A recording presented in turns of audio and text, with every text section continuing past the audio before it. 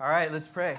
Father in heaven, it is so good to be in the house of the Lord and worship with the people of the Lord. Thank you for this blessing. Thank you for the treasure that the body of Christ is, the gathering of your saints, Lord. I know is just well-pleasing in your eyes. And Lord, I pray tonight as we get into your word, I pray that this would not be a routine or a habit or a custom or a tradition, but this would be interacting with you, Lord, your very presence. Lord, you tell us that the veil that separated man from you was torn from top to bottom when Jesus died on the cross. And so we have full access, Lord, and we want to be in your presence tonight, Lord. We want to experience, Lord, the fullness of who you are, at least the best we can by the power of your Holy Spirit, Lord. And we pray that your word would not return void or empty. We pray that the gates of Hades would not stop your church, Lord. We pray that the church would be hungry for you, Lord, hungry for your word. We'd be desperate for you, Lord. Do that work in us. Do that work in our body, Lord. Help us, Lord, to just not want anything else, Lord. Just want you, Lord. You are enough. You are sufficient. You are everything.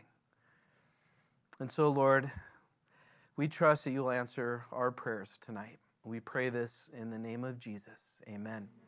All right, before you sit down, can you say hello to someone, please?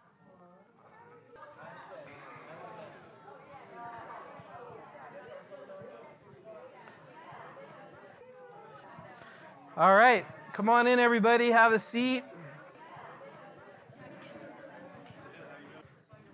All right. Well, good evening, everybody. If you have your Bibles, go ahead and take them out and turn to the book of 2 Corinthians, chapter 12. And the plan is to finish tonight. And we should be able to do that.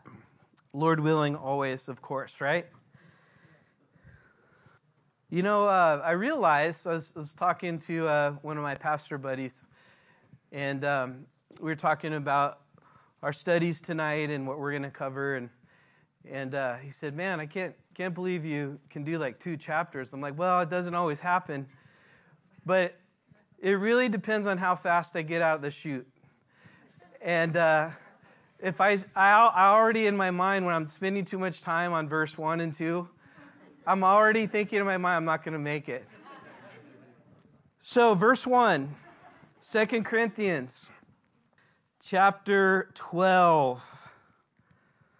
These are some fantastic verses.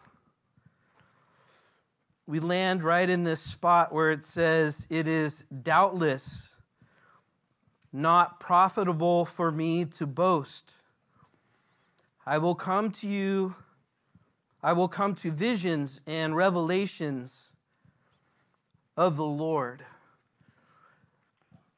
Why is the Apostle Paul saying this? If you remember last time,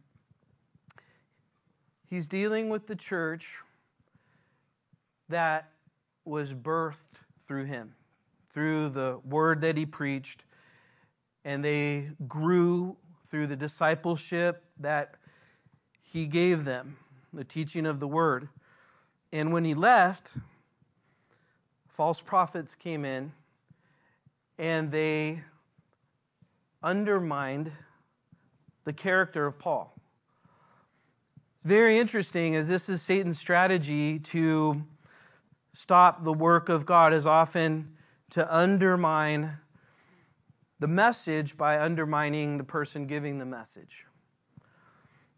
And so that's what they're doing with Paul. And they were saying terrible things about him, untrue things. But it was working for some in the church. For some in the church, it was actually working because they were carnal and not spiritual.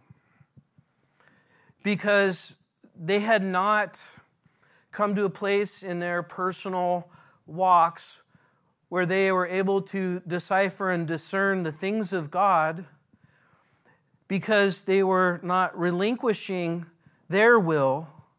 They still wanted their will to happen, And because of that, then they were described as carnal or fleshly. They're just in the flesh. And because of that, they had all sorts of problems going on in the church, and that's what happens when we're fleshy. And Paul didn't give up on them. Paul even, he's writing to them. He went to them twice. The first time was to establish a church. The second time was to rebuke them and correct them, and it didn't go well. He's going to go a third time. But the answer for them was that if they were going to thrive in what God has for them and be all that God had called them to be, then they needed to be spiritual, led by the Spirit, surrendered to God, and not just doing their own thing. And so what Paul is doing here in this first verse, which we're going to have to get through very quickly, he's giving another defense. You remember last time we looked at, he was giving a defense, and he said, I have to deal with this folly. I'm about to give you some folly. In other words, he was saying, this is ridiculous that I have to actually give you my credentials. That I have to sit here and tell you, because they knew him. They were born again because of how God used him. But they were seeing Paul, because of these false prophets, as weak, as unattractive, as not influential, not popular, not the poster child of someone you'd want to be the poster child for the church at Corinth. The false prophets were saying, look how weak he is, look how small he is, look how his teaching is so horrible.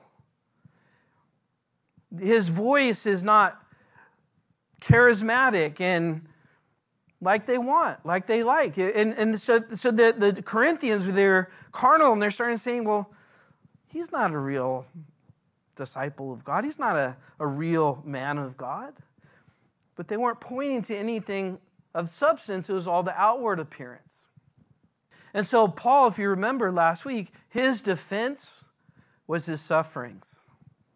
Their idea was that if God is blessing you and working in your life, you become almost like a Greek god.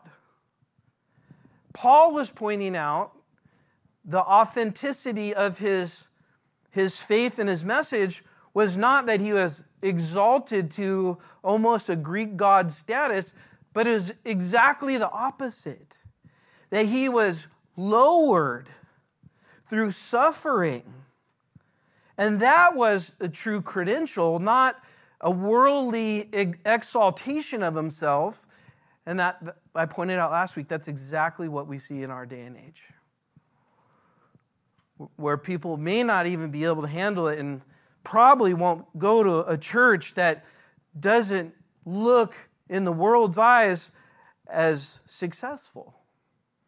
And Paul is saying, my credentials are my suffering. My credentials are your salvation, that you, the Corinthians, are the epistles. You're the letters. You're my letters of confirmation of the reality of who I am. But look what he's doing now. Now he's saying, well, I'm going to give you my last defense. He's saying, I didn't want to pull this out. But he's going to talk about revelations and visions. And he's doing this in a way to defend who he is. So in verse 2, it says, I know a man in Christ who 14 years ago. So this is something we never mentioned, we never heard about. And Paul has been knowing this for 14 years. Seems like he never wanted to talk about it, but now he's forced to. And in verse 1 where it says, it is doubtless, that's not a really good translation. A better translation would be, it's necessary.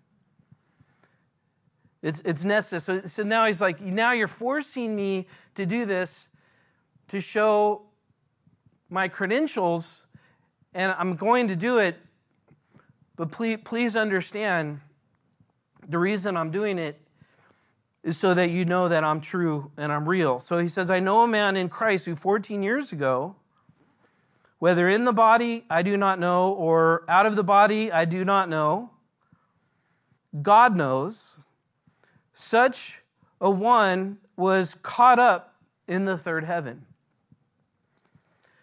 So he's starting to give us his testimony. He had an experience. And this would be about the seventh sort of supernatural revelation type of thing that Paul would have, where God showed him something through a vision or a revelation. I don't know if I could remember all of them, but just one was on the road to Damascus in Acts chapter 9. When he got to Damascus, there was he had a vision of Ananias, someone that would come and help him because he was blind. He had a vision to go to Macedonia. A man of Macedonia showed up in a dream or a vision or a revelation to get him to go to Macedonia. He had in Corinth, he had a revelation after he preached in the synagogue and was rejected by the Jews. He had a vision not to stop preaching because there are more people in Corinth that weren't Jews that would receive and hear the message, and that was the Corinthians here. There was, when he was in Jerusalem, and the Jews started to riot because of the things that he said and started to kill him. And the Roman garrison grabbed him, the Roman army grabbed him and put him in prison to keep him safe. He had a vision there that he would end up in Rome.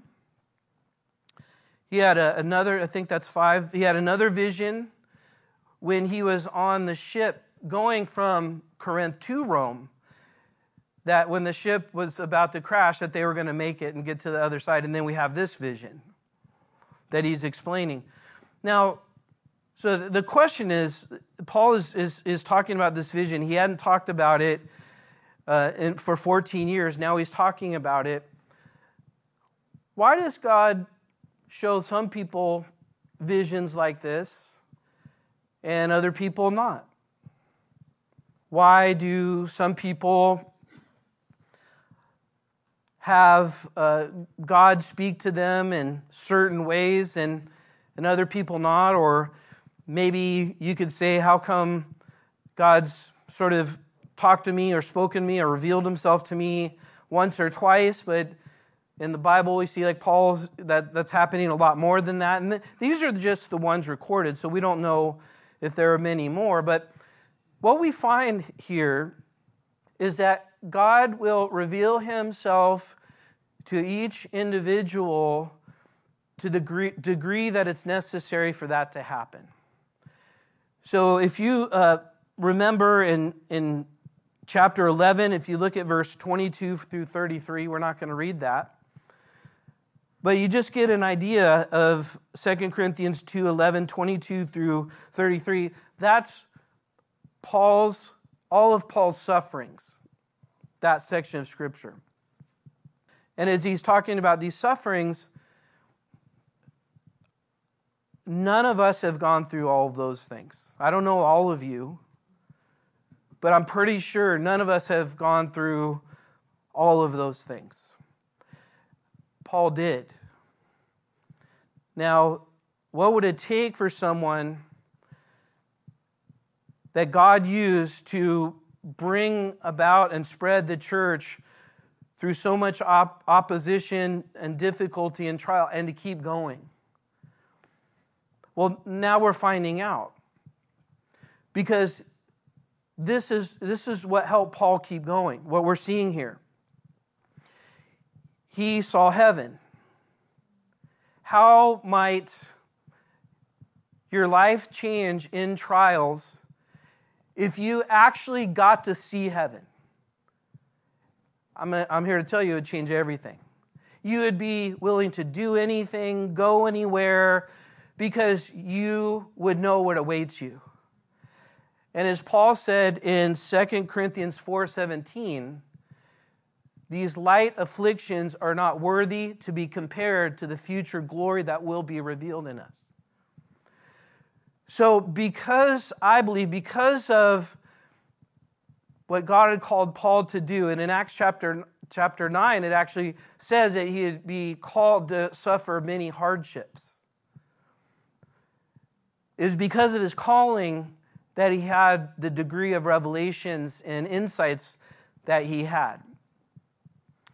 And so I believe God still does this. I know many of you have had visions, and the Bible says in the last days, Joel chapter 2 tells us that God will do works like this. But sometimes people think that you can go to a conference and have this happen. And what we see in the Bible is that it's going to happen when necessary, especially to the one who's going to suffer most for the kingdom of God. They are probably going to have the most revelation because they need it. He says he was caught up in the third, the sky above us. Right? So that's the first heaven. The second heaven is beyond that, sort of outer space. So where we would see the Milky Way, and we can fly to in a rocket. You'd have to have a rocket for that. A good way to look at that is maybe the first heaven is how far you can go in an airplane, and the second is how far, or you can't go in an airplane, you'd have to have a rocket for that. And then the third heaven is just simply where God exists, where God is. So he's saying, I was caught up. In the third heaven, you can't go there. God has to take you there. So he's caught up to the third heaven.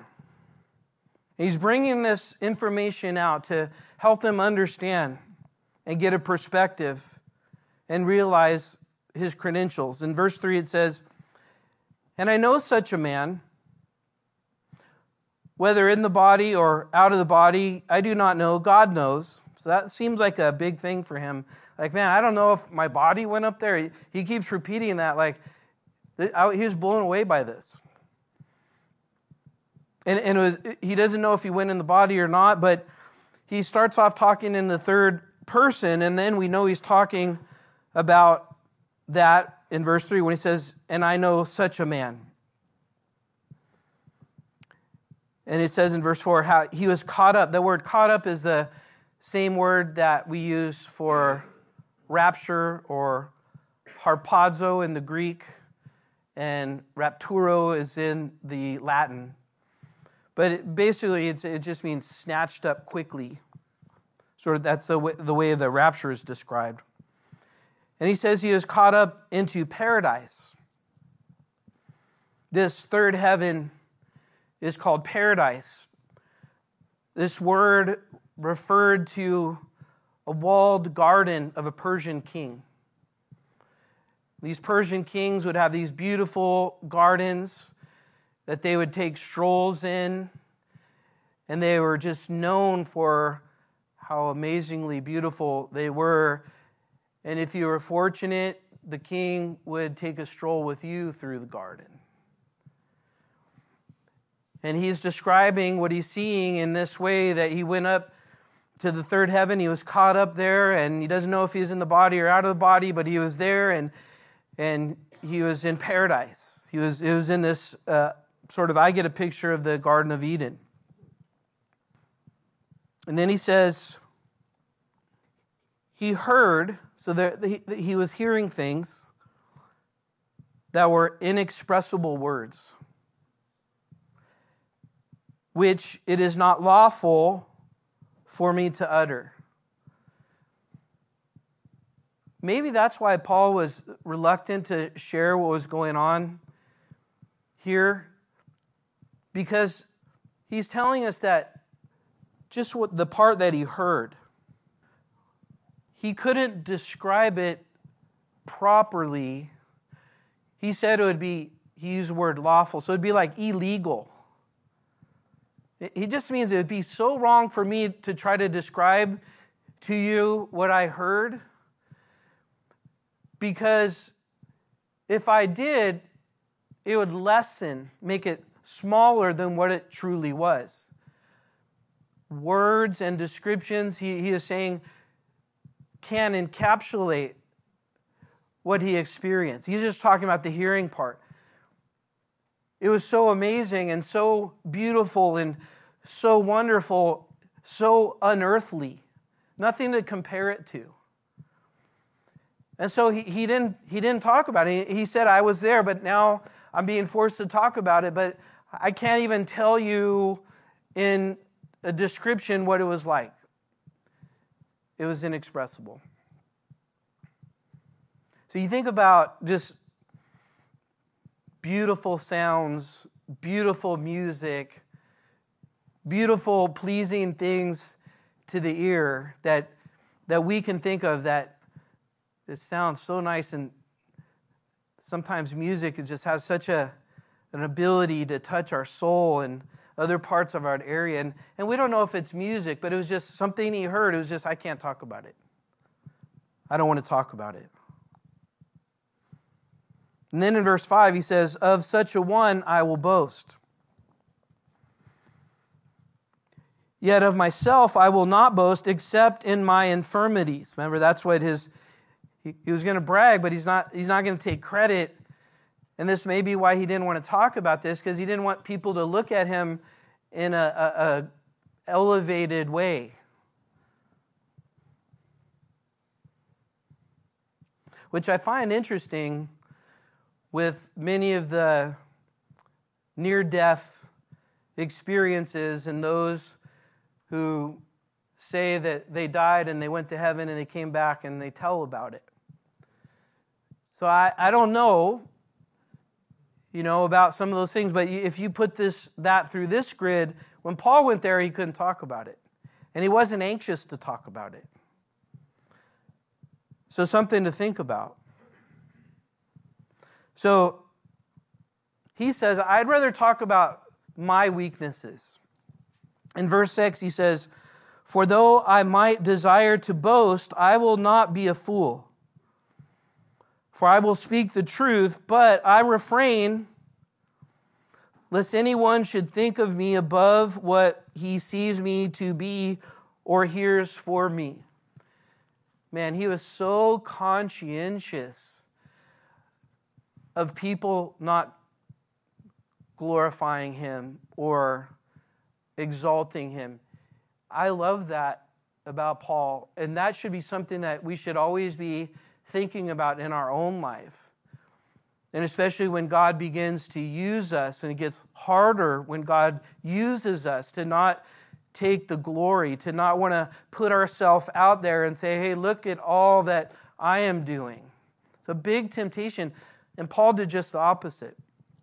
If he boasted, he'd boast in how terrible he was, how weak he was, because that would bring glory to God, because God would get the credit where it is due for how God used him. In verse 7, he says, and lest I should be exalted above measure by the abundance of revelations. So he had abundance of revelations.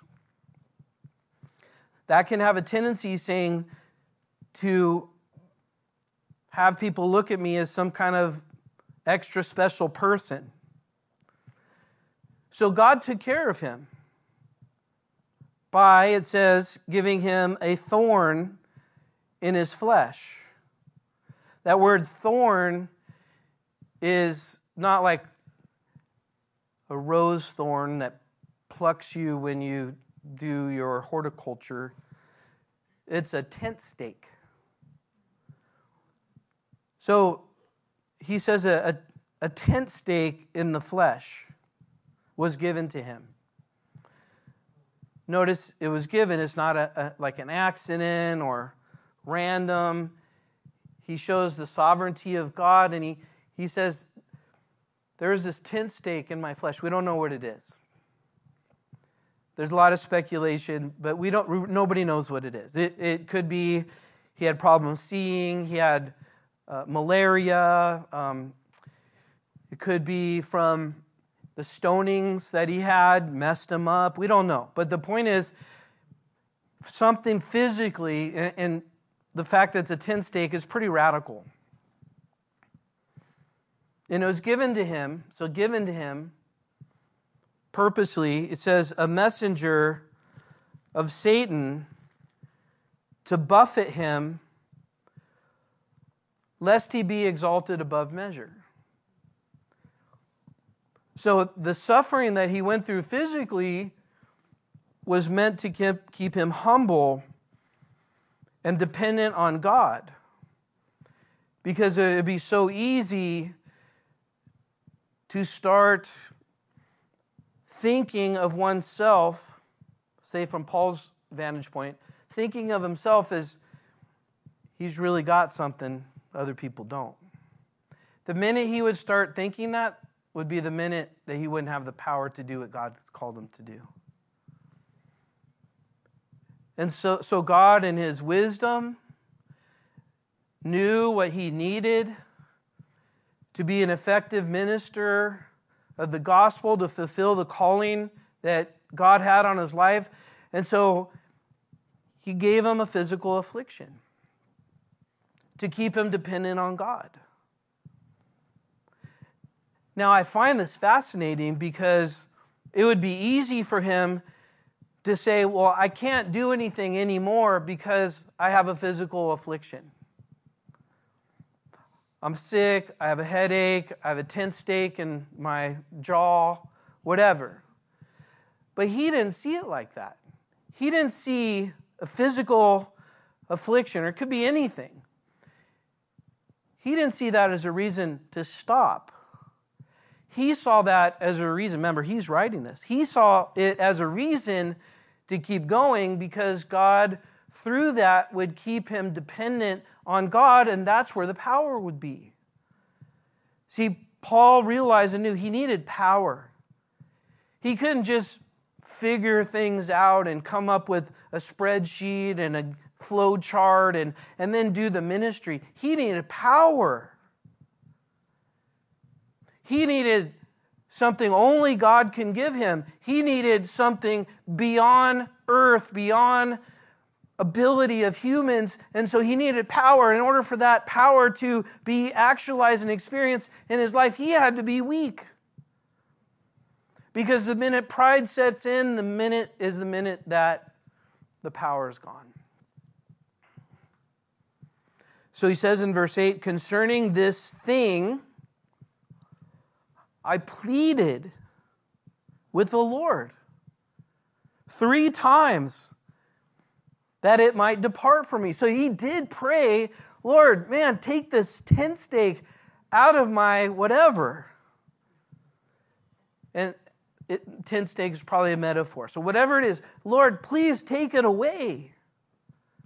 And it said he pleaded. So it wasn't like he just casually threw a prayer out. And also it says he just did that 3 times over 14 years, which is interesting. But I think because there are certain times, the fact that he said 3 times in 14 years he asked the Lord to take it away, he probably got into a place where he just thought he was at the breaking point. I can't handle this anymore. And surely the Lord would hear my prayer, and I'm going to pray, Lord, please, I can't take this anymore. Take this away. And God answered his prayer. How?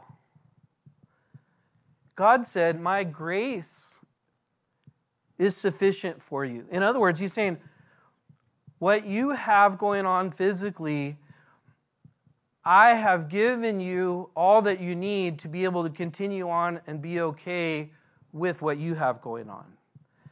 God is saying, my grace is sufficient for you, and my strength is made perfect in your weakness. So that's it right there.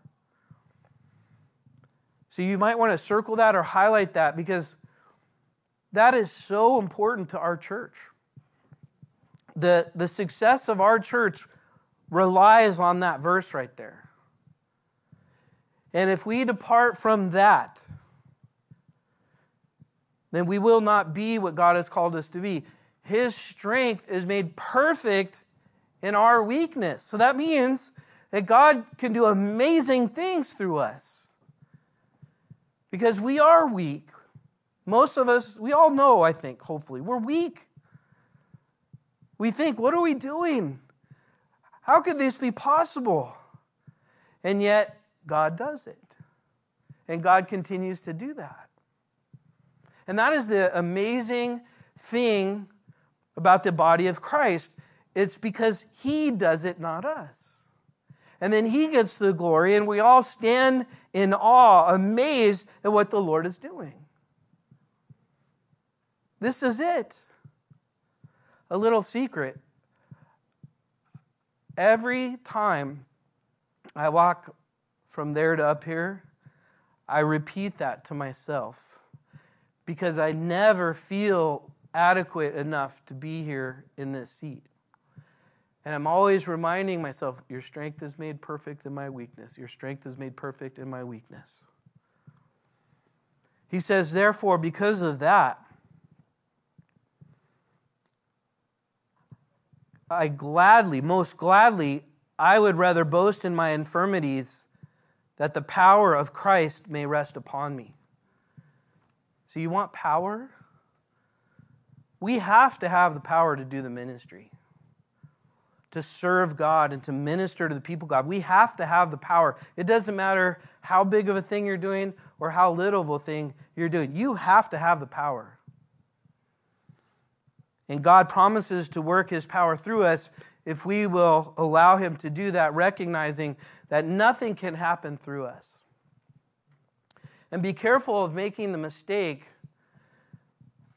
of thinking that somehow, some way that we can make something happen. And there are things that we can do, right, without God at all. There are things that we can do, but we can't do anything spiritually. And that's what it means. Through man, nothing is possible, but through God, all things are possible. And what that means is, it means to bring about the spiritual things. And that's what ministry is, that's what fruit is. It's bringing about spiritual things. So now we got to get an idea of why all of the suffering he saw as contributing to the power. All those afflictions in chapter 11. And so in verse 10 he says, therefore I take pleasure in my infirmities, in reproaches, in needs, in persecutions, in distresses, for Christ's sake. That's really important. He's saying, because what I do is in obedience to God and serving God, then my act of serving God is bringing about these persecutions from the enemy, but the persecutions are simply adding to the power of God working through me. Look at that perspective, completely different perspective. So when he would suffer and go through hard things, he would actually rejoice. He's saying, this is awesome. Not because he was a masochist and loved to suffer, it was because he understood. It was probably because he saw heaven. And he saw what he is going through, not only contributing to his fruitfulness and effectiveness here on earth, he also saw his treasure in heaven building up. And so I believe that he always had in his mind that vision of heaven. And as he was being beaten almost to death, he'd think, I'm almost there, I'm almost there. One more, if they give me one more, I'll be there. And then they'd stop. You see, man. Then he'd be shipwrecked and almost drowning, just stoned to death. But he's just so close. But he saw all of those things as contributing to the will of God. So in verse 11, he says, I have become a fool in boasting, and you have compelled me,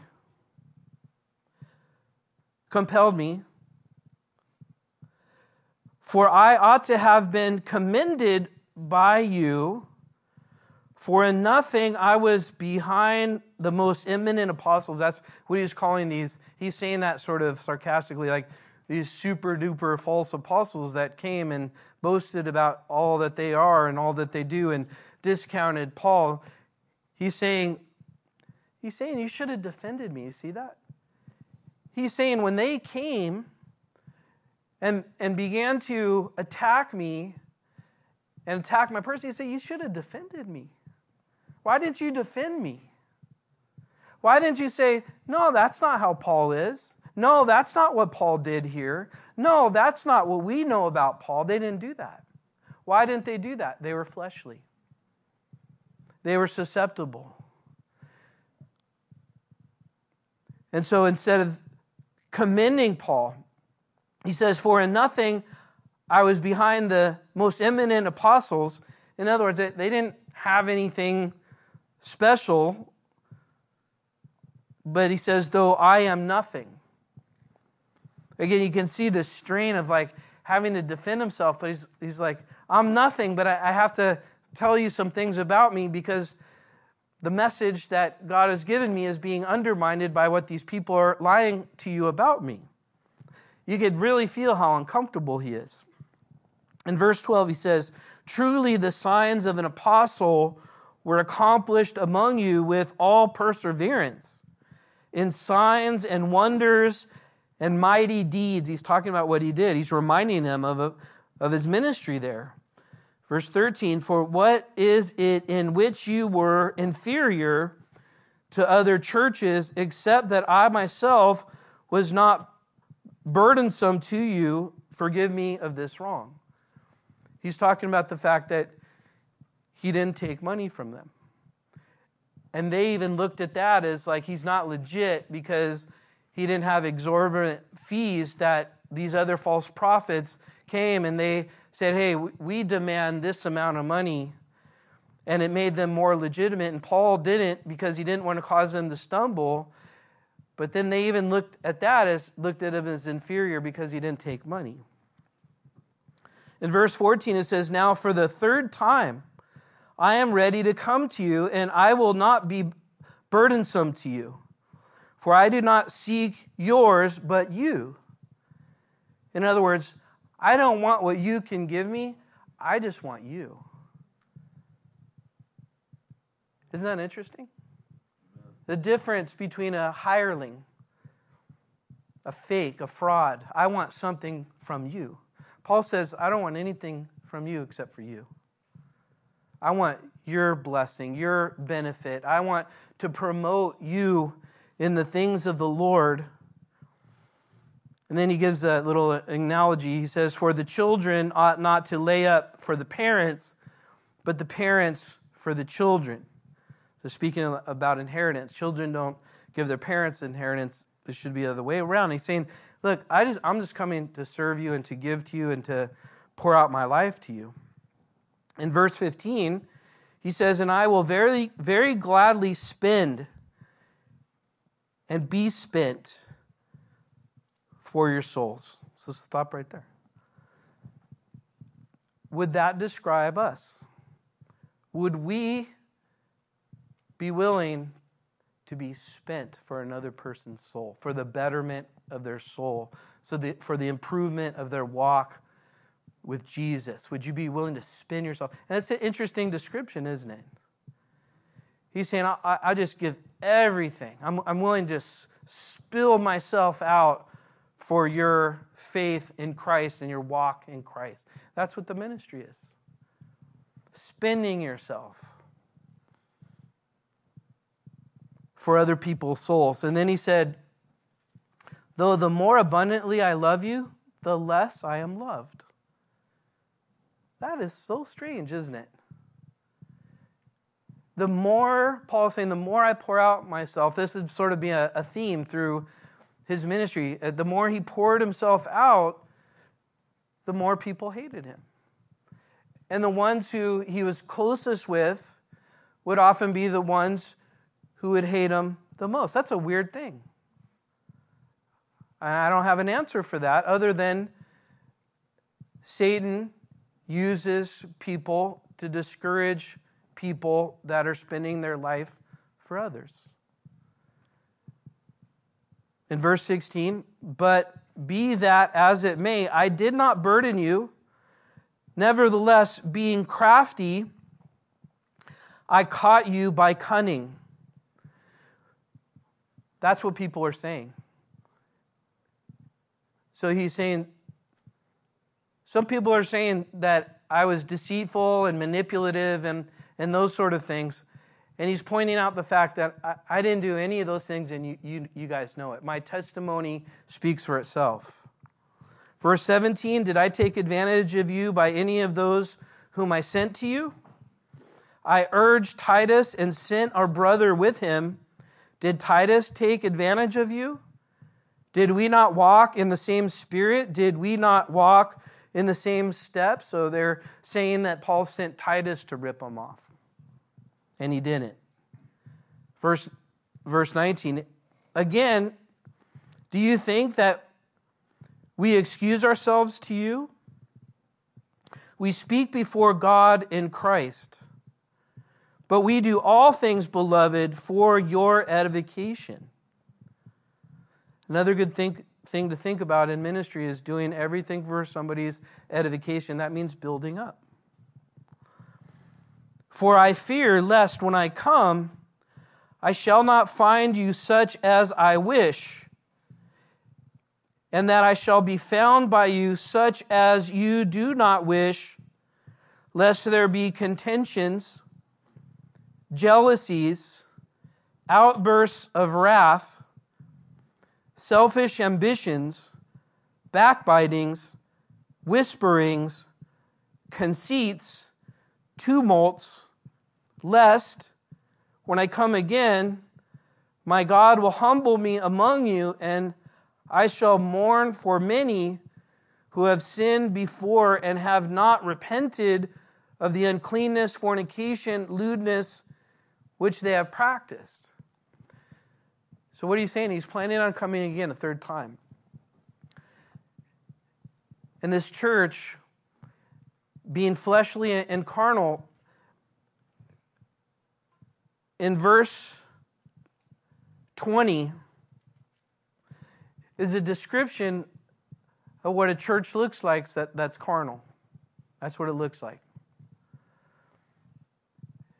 And Paul is saying, I don't want to come when I come. I don't want to come and have to deal with those things, rebuke you, call you out. But he's also saying, this can't continue to happen. And so he's saying the answer is to repent. He's calling them out, telling them, look, you need to turn from these things, these selfish things. You need to repent of them, or else when I come, you're not going to like the way I come. You're not going to like how I rebuke you and how I call you out on some of these things. But then he also points out that they're having problems with sexual immorality, which we saw in the first letter as well. And he's basically telling them, repent. And then we get to the last chapter. It looks like we're pretty good. I got out of the chute fairly quickly, but when we get to the end of this, don't look. I'm just kidding. Here's the great thing. Paul gives us the whole answer of how to fix this. Don't look. Chapter 13, verse 1. This will be the third time I am coming to you. By the mouth of 2 or 3 witnesses, every word shall be established. That's a quote in the law from Deuteronomy 19:15. And he's basically saying, I'm coming to you the third time, and as I come to this third time, I'm coming to judge if you don't repent. And I have the witness of me coming to you before, and if you don't repent, you're indicted. You're not right before God. You're guilty. So he says, I have told you before, and I foretell as if I were present the second time. And now being absent, I write to those who have sinned before, and to all the rest, that if I come again, I will not spare. I'm not messing around, he's saying. Since you seek proof of Christ speaking in me, who is not weak toward you, but mighty in you? For though he was crucified in weakness, get that. So now he's pointing to Christ. You want to know the example I'm following, he's saying? My ministry, my weakness, the things that you don't like about me are exactly what people didn't like about Christ. His weakness, his a willingness to sacrifice for other people. It says, yet he lives by the power of God. For we also are weak in him, but we shall live with him by the power of God towards us. The example is Christ. He's saying, I'm following the example of Christ, and the power that is coming in and through my life is from the weakness that I have in my flesh. And just as Christ lowered himself, he has the name above all names. It's in the humility, in the lowering, in the self-denial, in the surrendering our life and our will to God, that the power of God works through our life. Verse 5, examine yourselves as to whether you are in the faith. Test yourselves. Do you not know yourselves that Jesus Christ is in you? Unless indeed you are disqualified. But I trust that you will know that we are not disqualified. Now I pray to God that you do no evil. Not that we should appear approved, but that you should do what is honorable, though we may seem disqualified. For we can do nothing against the truth, but for the truth. So he's giving them a standard, the truth. He's saying, measure everything you see in my life, measure that by the truth. Not by hearsay, not by what other fancy teachers and people like that say. Measure it by the truth. The truth will set you free. You shall know the truth, and the truth will set you free. This is so important for us in these last days, that we're able to measure everything by the truth. That we're able to evaluate what's going on and what somebody says by what the Word of God says. And this is Paul's appeal.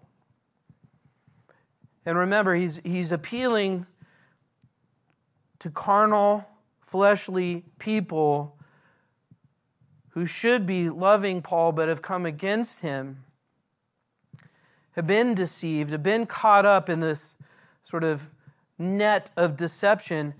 And he's saying, hey, all you have to do is come back to the truth. Everything we did was according to the truth. Verse 9, for we are glad when we are weak and you are strong. And this also we pray, that you may be made complete. That means mature. So Paul's aim and what he was willing to spend his life out, just pour out everything, was for their maturity, their growth. And this is the passion of every believer in Christ, or it should be, that we want to grow, that we're passionate, that's our thing. We're passionate about growing, and we're passionate about seeing other people grow. In verse 10, he says, therefore I write these things, being absent, lest being present I should use sharpness according to the authority which the Lord has given me for edification and not for destruction. So part of God's calling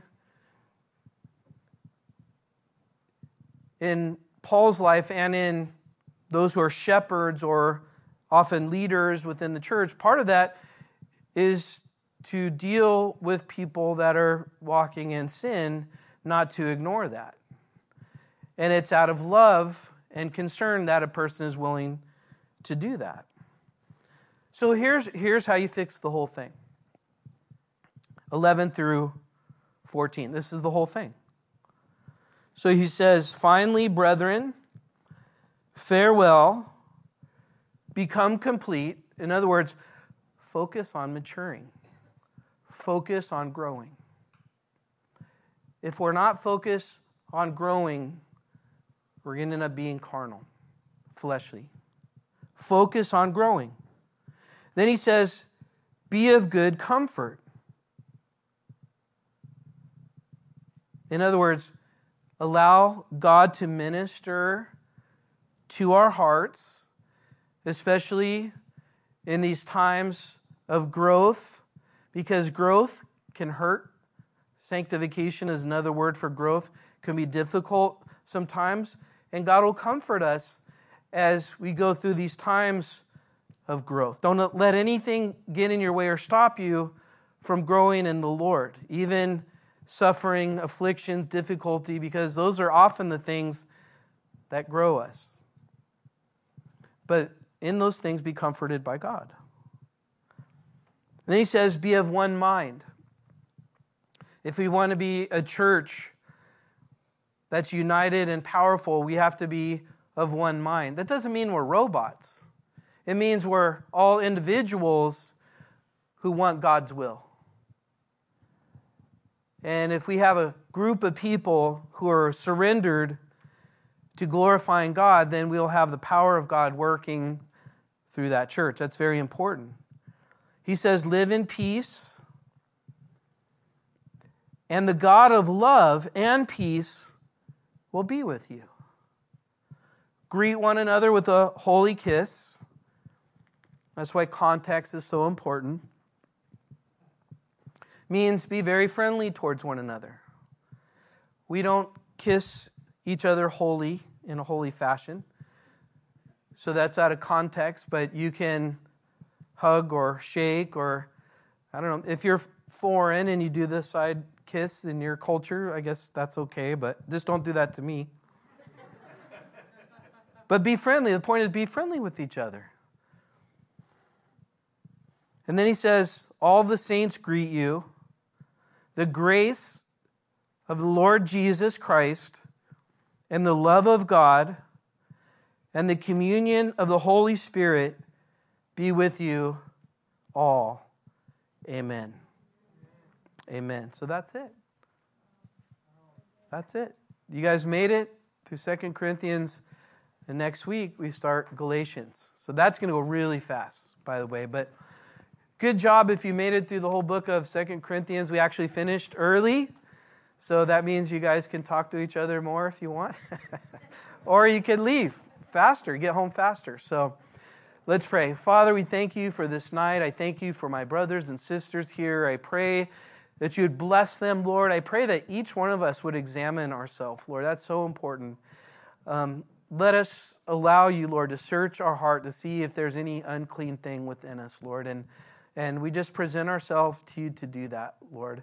Help us to grow, be passionate about growing, about serving, about glorifying you, about being united, about spending ourselves, Lord, for others. Let us take these words in our heart and our minds and let us be about them. Let your Holy Spirit make them real and draw them out of us, Lord. We pray this in Jesus' name. Amen. All right. God bless you guys. Have a great night. And Lord willing, we'll see you on Sunday.